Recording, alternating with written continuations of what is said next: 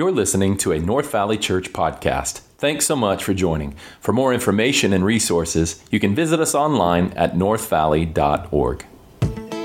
All right, well, good morning.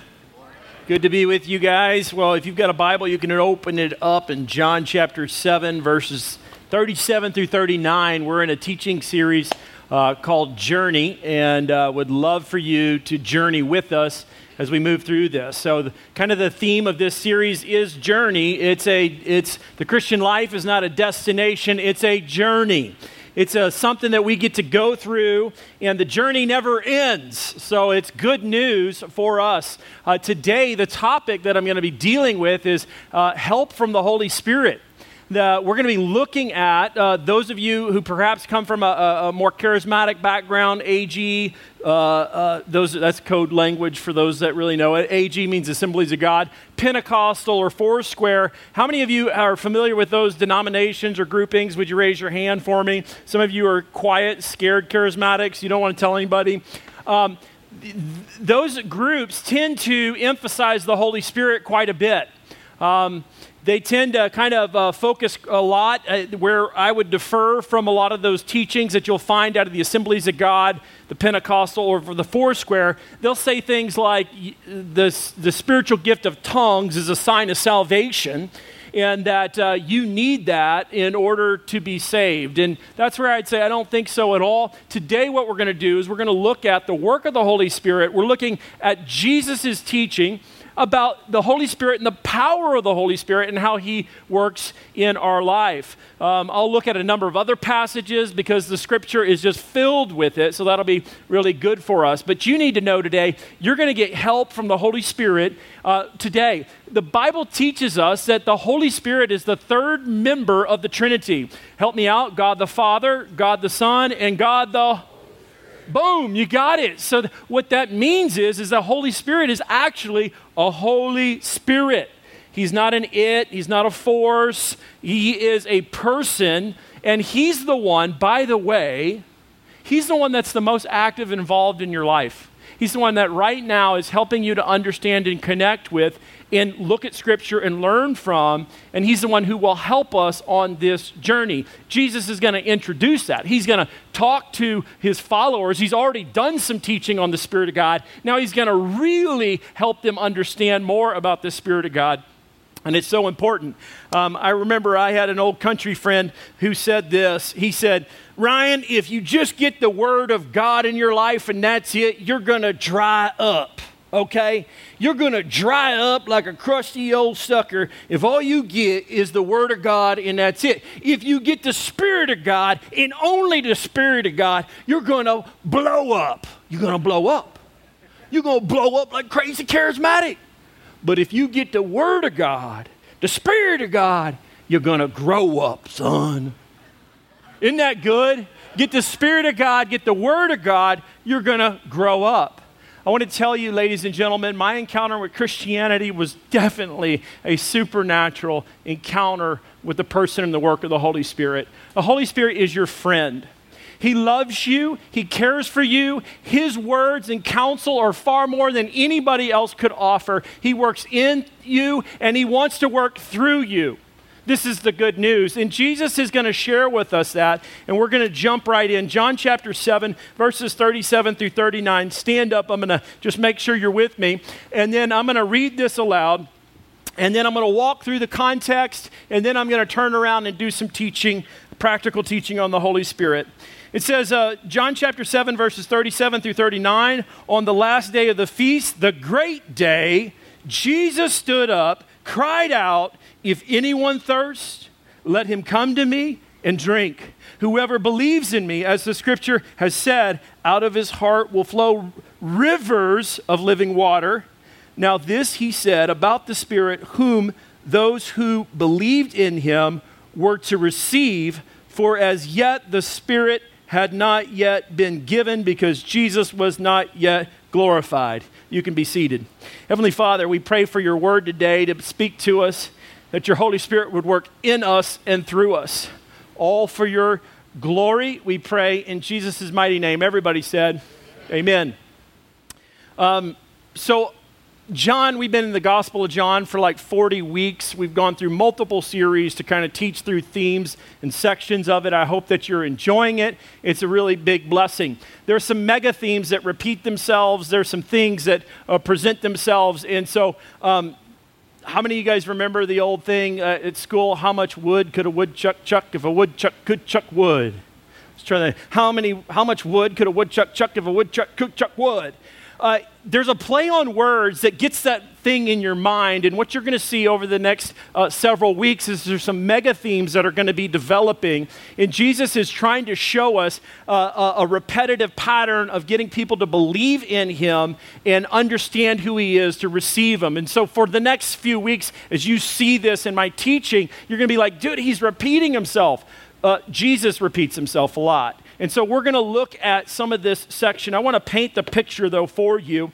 The scene that I'm just read to you, it takes place in the 1st century. It's in Jerusalem. Jesus is there. Some of you are like, yeah, you've told me. I know. This is the woodchuck, could chuck kind of thing. I got to remind you of where we're at. So Jesus is in Jerusalem. It's at the end of the Feast of Tabernacles, or the Feast of Booths. It's a week-long celebration of God's deliverance, God's provision. It's a reminder to the people. It was one of the biggest, it was one of the best festivals on the Jewish calendar.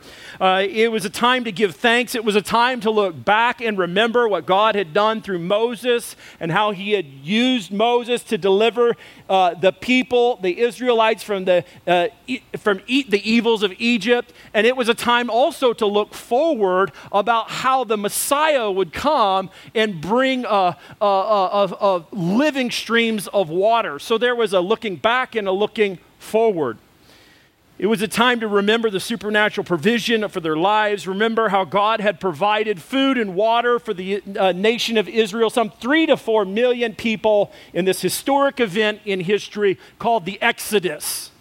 When Moses leads the people out, well, guess who shows up supernaturally to provide food and water? God does. He provides food and water for them, and so they would look back, they would remember, and again, they would look forward and remember how the Messiah would come. And it says in the scripture, it says that in the middle of the feast, Jesus had showed up, but today that we read is verse 37. I'll read it. It says, on the last day of the feast, the great day, Jesus stood up and cried out. The Bible says it's the last day.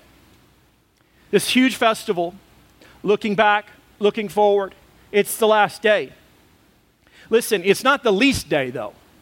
It's not the least important. Actually, it was probably the most important. This will go down, I would think, in history as the most important day ever in these festivals, this day. Jesus stands, it says. Most teachers would sit. They would do it very Plato-ish, like very Socrates-like, sit and ask questions, very calm, very quiet. Jesus stands. He's not quiet. He projects. He's preaching. He's loud. People are like, what is this guy? Who is this guy? Jesus stands up. He cries out. The Bible says he doesn't whisper. He shouts. He cries out. It would be scream or to shout. And then there's something special going on.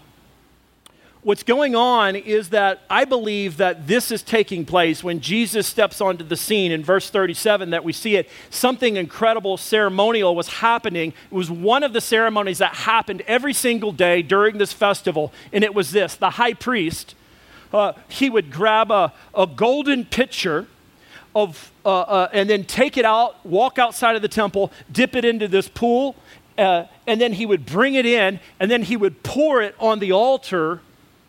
And they would be singing this song out of Isaiah, and it says, with joy you will draw water from the wells of salvation, and you will say in that day, give thanks to the Lord, call upon his name, make known his deeds among the peoples, proclaim his name is exalted, sing praises to the Lord for all he has done. Let him be known throughout the earth, shout and sing for joy, O inhabitants of Zion, for great in your midst is the Holy One of Israel. What were they doing? When the high priest would do that ceremony, it was a foreshadowing of what Zechariah had talked about. There would be a Messiah that would bring like living water, like it would be powerful for the believers to experience the presence and the power of the Messiah. So guess what?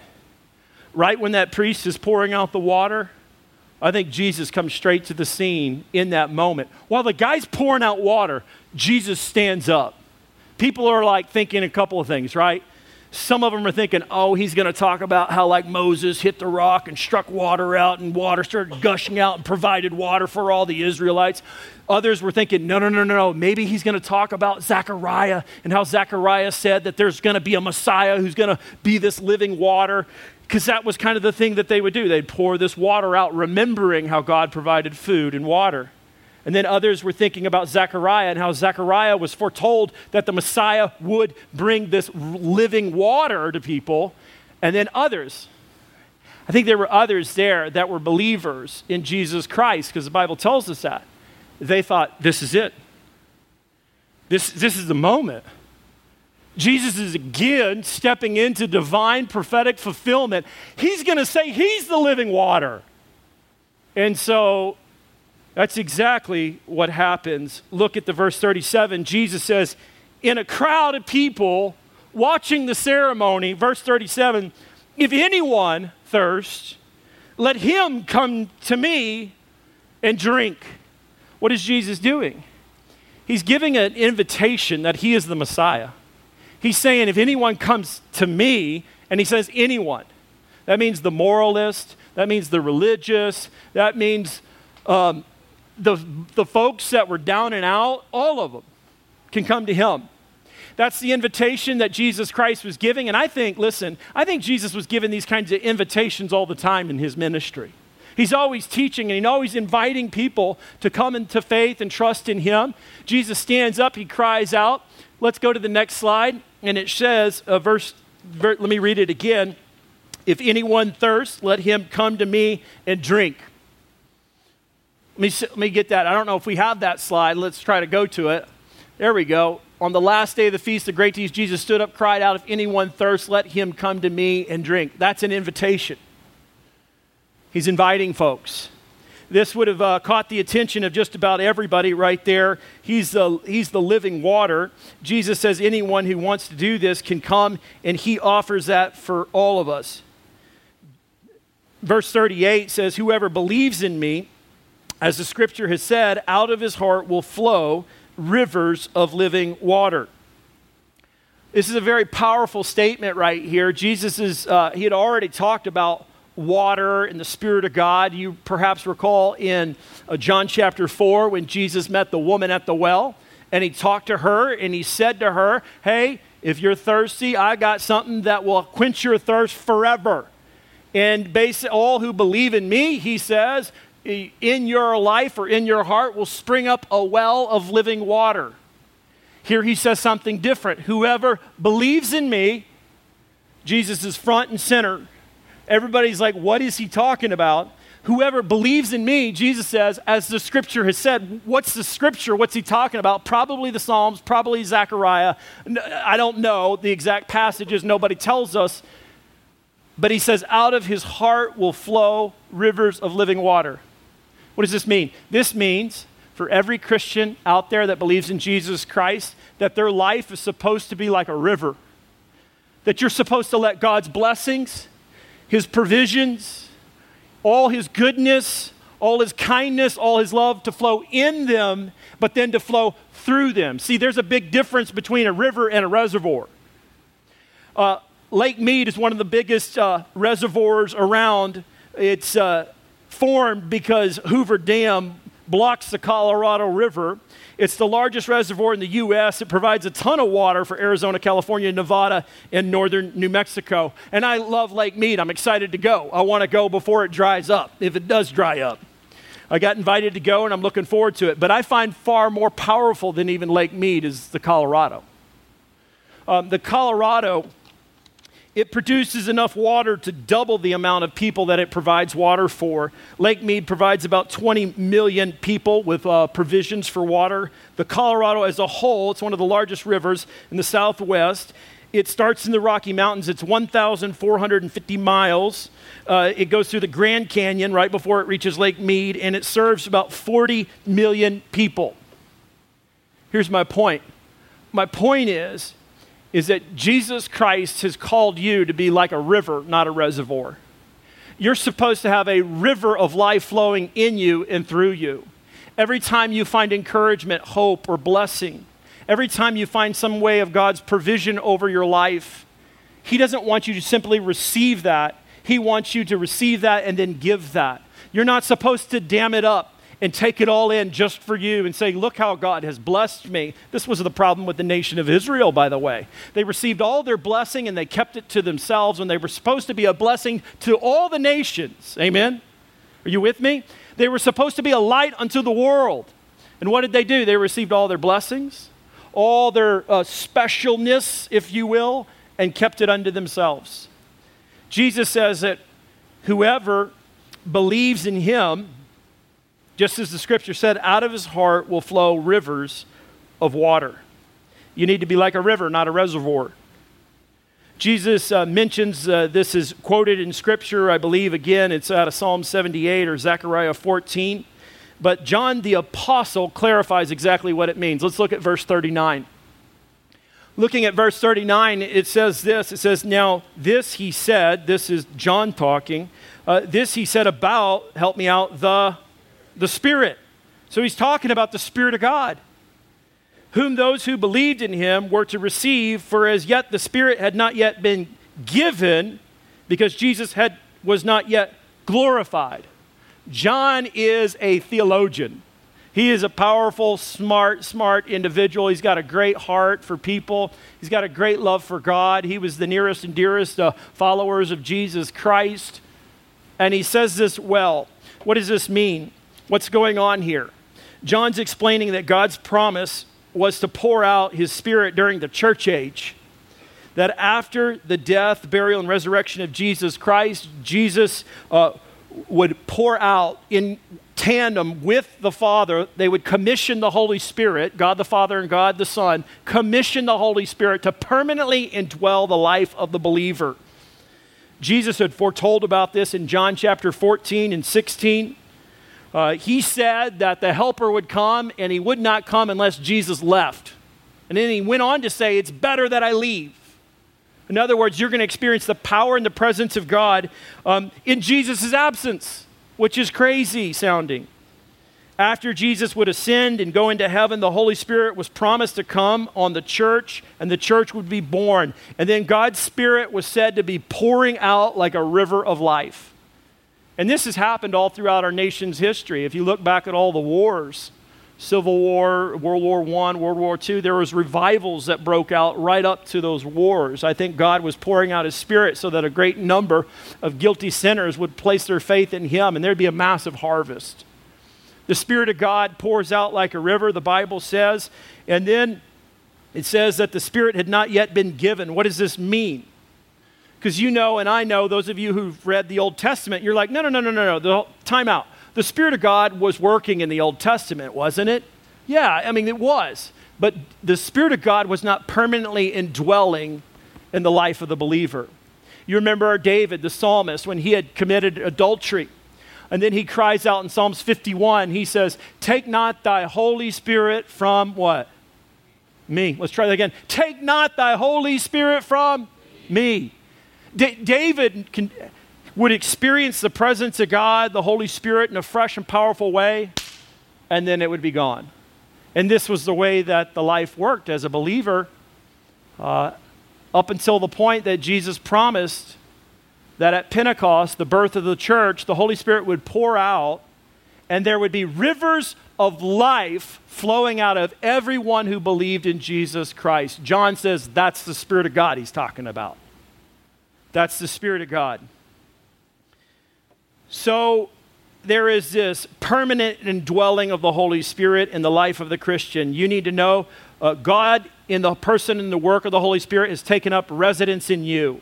It doesn't matter where you go in life. It doesn't matter what you did last night, last week, or last year. The Holy Spirit's not leaving you.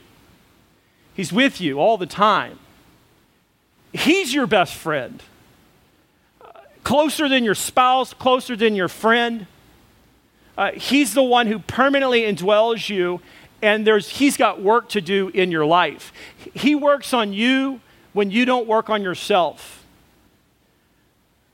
This is the idea that I think that the Reformed Church has done pretty well with, or covenantal churches, or Presbyterian churches. They tend to focus so much energy on the reality that the Holy Spirit helps sanctify or make holy the believer. What that means is even when you don't try to be a good Christian, you're still Christian. Even when you don't try to have patience, the Holy Spirit's at work in you to help you be patient. Isn't that good? That even when you don't feel like trying, the Holy Spirit never stops trying. He's always at work in you. This is the idea that God's sovereign grace is over your life, and he's constantly supplying. The scripture says God's mercies new every single day. And where sin increases, help me out, grace abounds. Who's applying that grace? The Holy Spirit is. He's helping you see it, feel it, experience it. The other side is that you kind of live your life and you just try to do it all yourself. And this is where your Arminian churches do these kinds of things, some of the Methodists and some of the other churches that focus so much on good works, where your Christian life is all about you doing things. So if you don't have a Bible time, or you don't make it to church, or you didn't do this, you start feeling guilty because it was kind of all on you. I got good news. You got to work at your faith to grow, yes. But you need to know somebody's never given up on you, and he never will. You're safe. He's not going to leave you if you don't perform. He's always with you. It's a permanent indwelling. It's the promise of the Holy Spirit. I'll give you 3 keys to understanding the work of the Holy Spirit. There's more. First, I'd like to help define what I mean by the work of the Holy Spirit. Let's look at this. The work of the Holy Spirit is to manifest the active presence of God in the world, and especially the church. That statement was written by a gentleman by the name of Wayne Grudem. This man has played a powerful role in my life in helping me understand the work of the Holy Spirit. I owe him so much. I studied him when I first became a Christian. There's a book called Systematic Theology. If you're serious about your faith and want to grow in your understanding of biblical truth, pick up his Systematic Theology. If I had to survive on an island, I would have the Bible, number 1, and Systematic Theology, number 2. Those would be my favorite 2 books in the world. He writes this about the Holy Spirit. I learned a lot about studying the Holy Spirit. One day when I got out here to Phoenix, I visited Scottsdale Bible Church. I was invited to share about the new church plant that we were starting, North Valley. Pastor Jamie had me up in 6 different services. I'm sharing about our church, and I said a quiet little prayer when I walked off the stage because Pastor Jamie was preaching on prayer, and I said a little prayer like this: Dear Lord Jesus, I heard that Dr. Wayne Grudem attends this church. This church is filled with thousands and thousands of people. Would you be so kind to encourage me today so that I could meet him? I have to stay in the sanctuary, but it'd be really cool if I could meet him. I didn't tell anybody because I didn't want anybody to make fun of me for that prayer. You know, a silly prayer, something like that. So anyway, I'm sitting there after the 6th service, and a gentleman walks through the door, and he said, Are you Pastor Ryan? And I said, Yes, sir, I am. And he goes, My name is Dr. Wayne Grudem. And now he goes, I was in a class, the teaching, across the campus. Somebody told me there was a young man on stage sharing about the new church plant. I felt the Holy Spirit tell me I needed to come meet with you. And I literally was like, well, hallelujah, man. I was like, I prayed a prayer. He said, isn't God good? I said, God is good. Here's what I want to show you. Sometimes when you're at church, you feel maybe God's presence just a little bit more. Why is that? Because Jesus Christ loves his church. He died for his church. You don't have to die for the church. Jesus did. And he gives you the Holy Spirit, and he wants you to feel him, to know him. I think sometimes we think about the Holy Spirit that if we go into the arena of knowing God through the Holy Spirit, it's like we've somehow dabbled in subjective spirituality. And I would tell you this, there is a lot of subjectiveness to the Holy Spirit. I mean, come on. you're like literally trying to say things sometimes, I sense the Holy Spirit's leading me to this. Or you say stuff, my charismatic friends say, God gave me a word this morning. As soon as I hear that, I'm like, really? What was the word he gave to you? Did he speak to you audibly? Other friends of mine will say, God impressed it upon my heart. What are they all saying? They're saying that the Holy Spirit's trying to help them to understand something, to do something. I think Christians have something that non-Christians do not have. It's like they have a sixth sense. You know, the senses are that we see in the real world are sight, sound, touch, taste, smell. What do Christians have? Spirit. They have the Spirit of God, ladies and gentlemen. With the Spirit of God, you can discern things that are not there.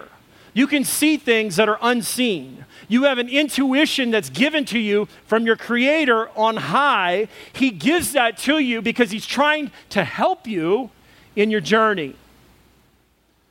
The first thing you need to see about the Holy Spirit is that He's there to empower you.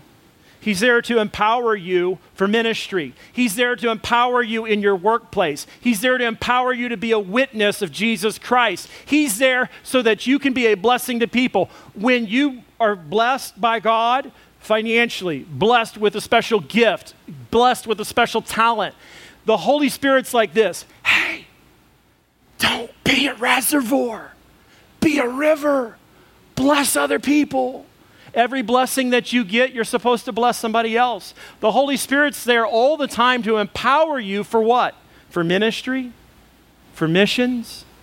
This is why martyrs die proclaiming their love for Jesus Christ, empowered by the Spirit of God. This is why we see volunteers that never stop serving. They love to serve because they're empowered by the Spirit of God. This is how Pastor Joshua gets up and leads week after week after week, leading people. This is why guest services is here. They're empowered by the Holy Spirit for ministry and for missions. We go down to Mexico, we build houses, we go to the Navajo Nation. It's hot, it's hard. What's going on? There's a sense of unity, a sense of fellowship, a sense of joy, a sense of God's Spirit at work, right in the midst of some hard situations.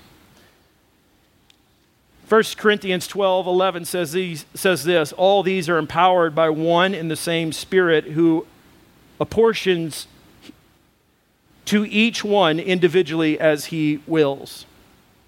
Sometimes the Spirit of God empowers some people more than other people. When God gives, He never gives evenly. It's not like He just gives as He wants. Some people receive more, in a sense, as special gifts or blessings or whatever you want to call it. But He does it for a purpose and a plan, to empower you to live the journey. The Christian life is not a destination, it is a journey. And the more you're in tune with this and appreciate His empowering, you can call out on Him and say, give me the strength today. I don't have a good attitude. I don't have the right mindset. My heart is not in the right place, but your power is bigger than my power, and I want God's power, not man's power. So here's what it's like in the Christian life sometimes. Some of you guys are like in rowboats. You're working real hard to get to your journey. You're traveling through your journey, and you're exhausted because you're trying to be a perfect person. You're trying to be a moral person, trying to be an ethical person. And I think what God says to you today is to get out of the rowboat. You don't need that. That's man's power. He's got a speedboat for you. Just get in that thing for a little while. You don't have to row. You don't have to do anything. What is He going to do? Whoa!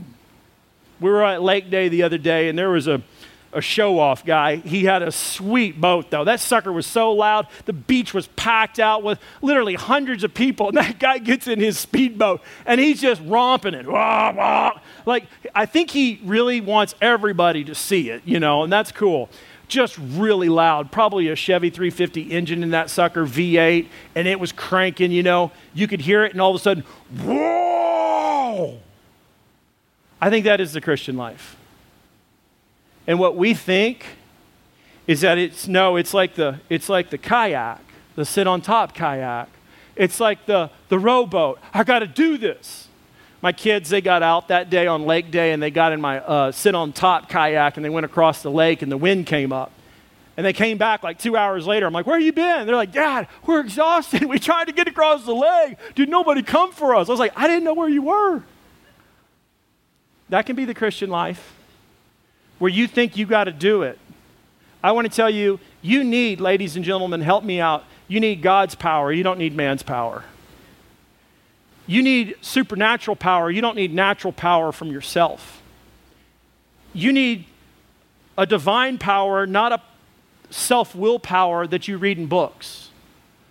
What you need is a divine, supernatural power in your life. And the Bible tells us that's the Holy Spirit's job. That's what he wants to do with you. What are you facing? Financial hardship? Medical uncertainty? Relational dysfunction? Something's going bad? Some major setback? What do? You call on power from on high. You ask him for help in your journey because he's more committed to you than you're committed to yourself. So don't ever forget that. Number one, the Holy Spirit empowers us. Number two, the Holy Spirit guides us. When I go on a road trip, I like to drive. I like to get there. But in order to drive, I usually try to read the map. If I don't read the map, at least I got a good GPS system. But you know what's better than driving? Letting somebody else drive. And then taking a nap. And say, wake me up when we get there. You know why? Because I can just relax. Did you know that the Holy Spirit's kind of like that? He just says, look, you can do this one or two ways. You can run the journey of your life and let me drive, because I know the way to go. Or you study the map and you try to do it all by yourself. And so this is a question we have to ask us. This is far more faith-oriented than it is like trying to do it all yourself. This is what I'm calling you to. I'm calling you to figure out how to lead a life where you're not leading, that God is leading. He's at the wheel, you're not. So here's what says in Romans about how every Christian should live. Apostle Paul wrote, Romans 8:14, for those who are led by the Spirit of God are the children of God. What does that mean? It means like a little kid comes to his dad, Dad, I don't know where I should go to college. I don't know if I really have what it takes, Dad. I don't know exactly how to do this or face this challenge, Dad. What do? You follow Dad's leading. What does the Holy Spirit invite you to do? Follow his leading. How do you hear the Holy Spirit's voice? I think you stay in God's word. I think you have an open heart to hear whatever he has to say. And some of you go, will he speak to me audibly? I don't think so. He could, but I think what he'll most likely do is give you the promptings of your heart. He'll put on your mind, sometimes in the middle of the night, 2 or 3 in the morning even. I'll wake up, and the question I had, the answer is so clear now. And it's like a whisper of the Holy Spirit, I think. Not an audible voice, but that's what happens. Sometimes you're in a room and you're like, something's not right. I don't feel good about this. What is that? Was it the chalupa you ate last night? No, it's probably the Holy Spirit. And so you have to realize that the part of the whole Spirit of God thing, it could be, Lord, what kind of decision should I make about my business? What kind of steps should I make for my child? What kind of financial commitment should I make to this? How do I navigate through this problem, this challenge, this addiction? The Holy Spirit's there. And do you know what the Holy Spirit likes to do? He likes to work through people too. You need God's people in your life, and you need God's Spirit in your life. You need God's Word in your life. But the Holy Spirit's there to lead you, ladies and gentlemen. We're to be led like children by God. Number 3, the Holy Spirit helps us grow. The Holy Spirit helps us to grow.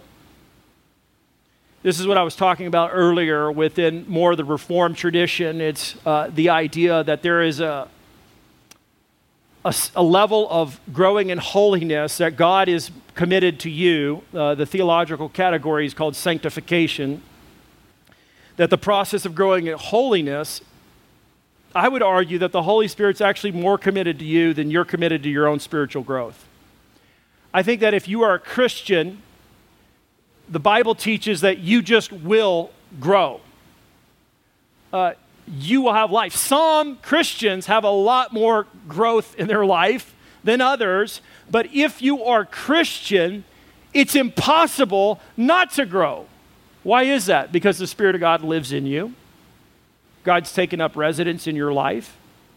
So this brings tremendous hope.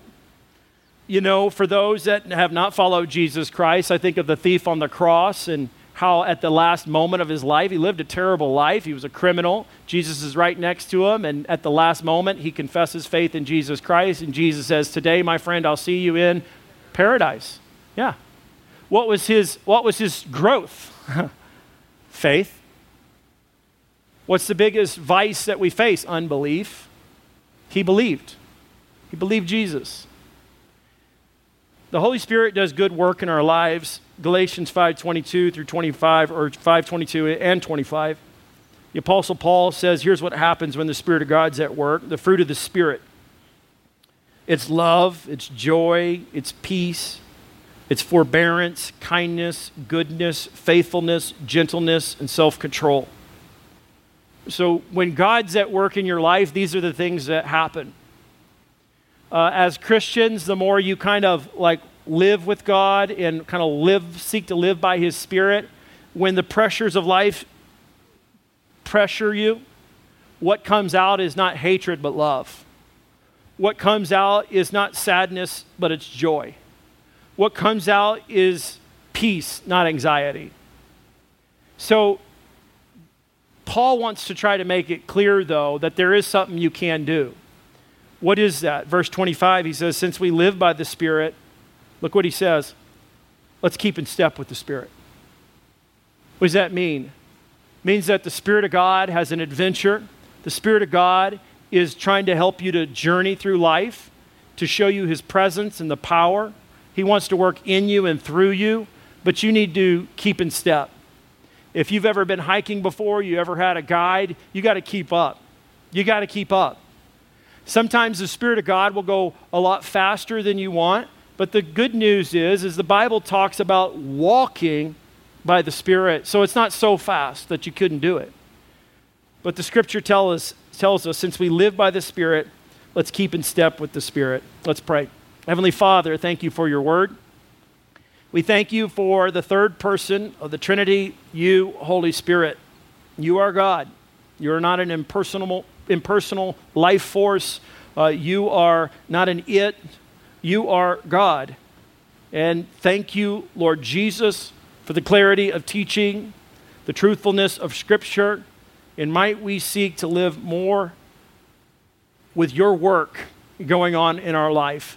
In Jesus' name, amen. Hey, in just a minute, we're going to continue to worship, but one of the ways that we worship at the church is through giving. Those of you that give financially to the church, that's an act of worship. When you give, you're giving unto the Lord and His church. So thank you for doing that.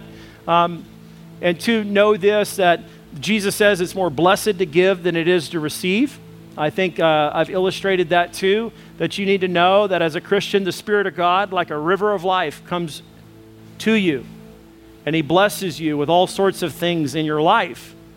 And what that means is He wants you to be a river, not a reservoir. You don't just hold on to all your blessings. Some of you have been blessed with incredible talent. Use it for the glory of God. Some of you have been blessed to build businesses. Use that for the glory of God. Some of you have skills and education, and use it all for the glory of God. Whatever talent you have, use it for the glory of God. God wants to work in you and then through you. Amen? So thanks for giving and being a part. Thanks so much for listening. If you'd like to support North Valley Church by partnering with us through giving, you can do so by visiting us online at northvalley.org. Thanks and have a great day.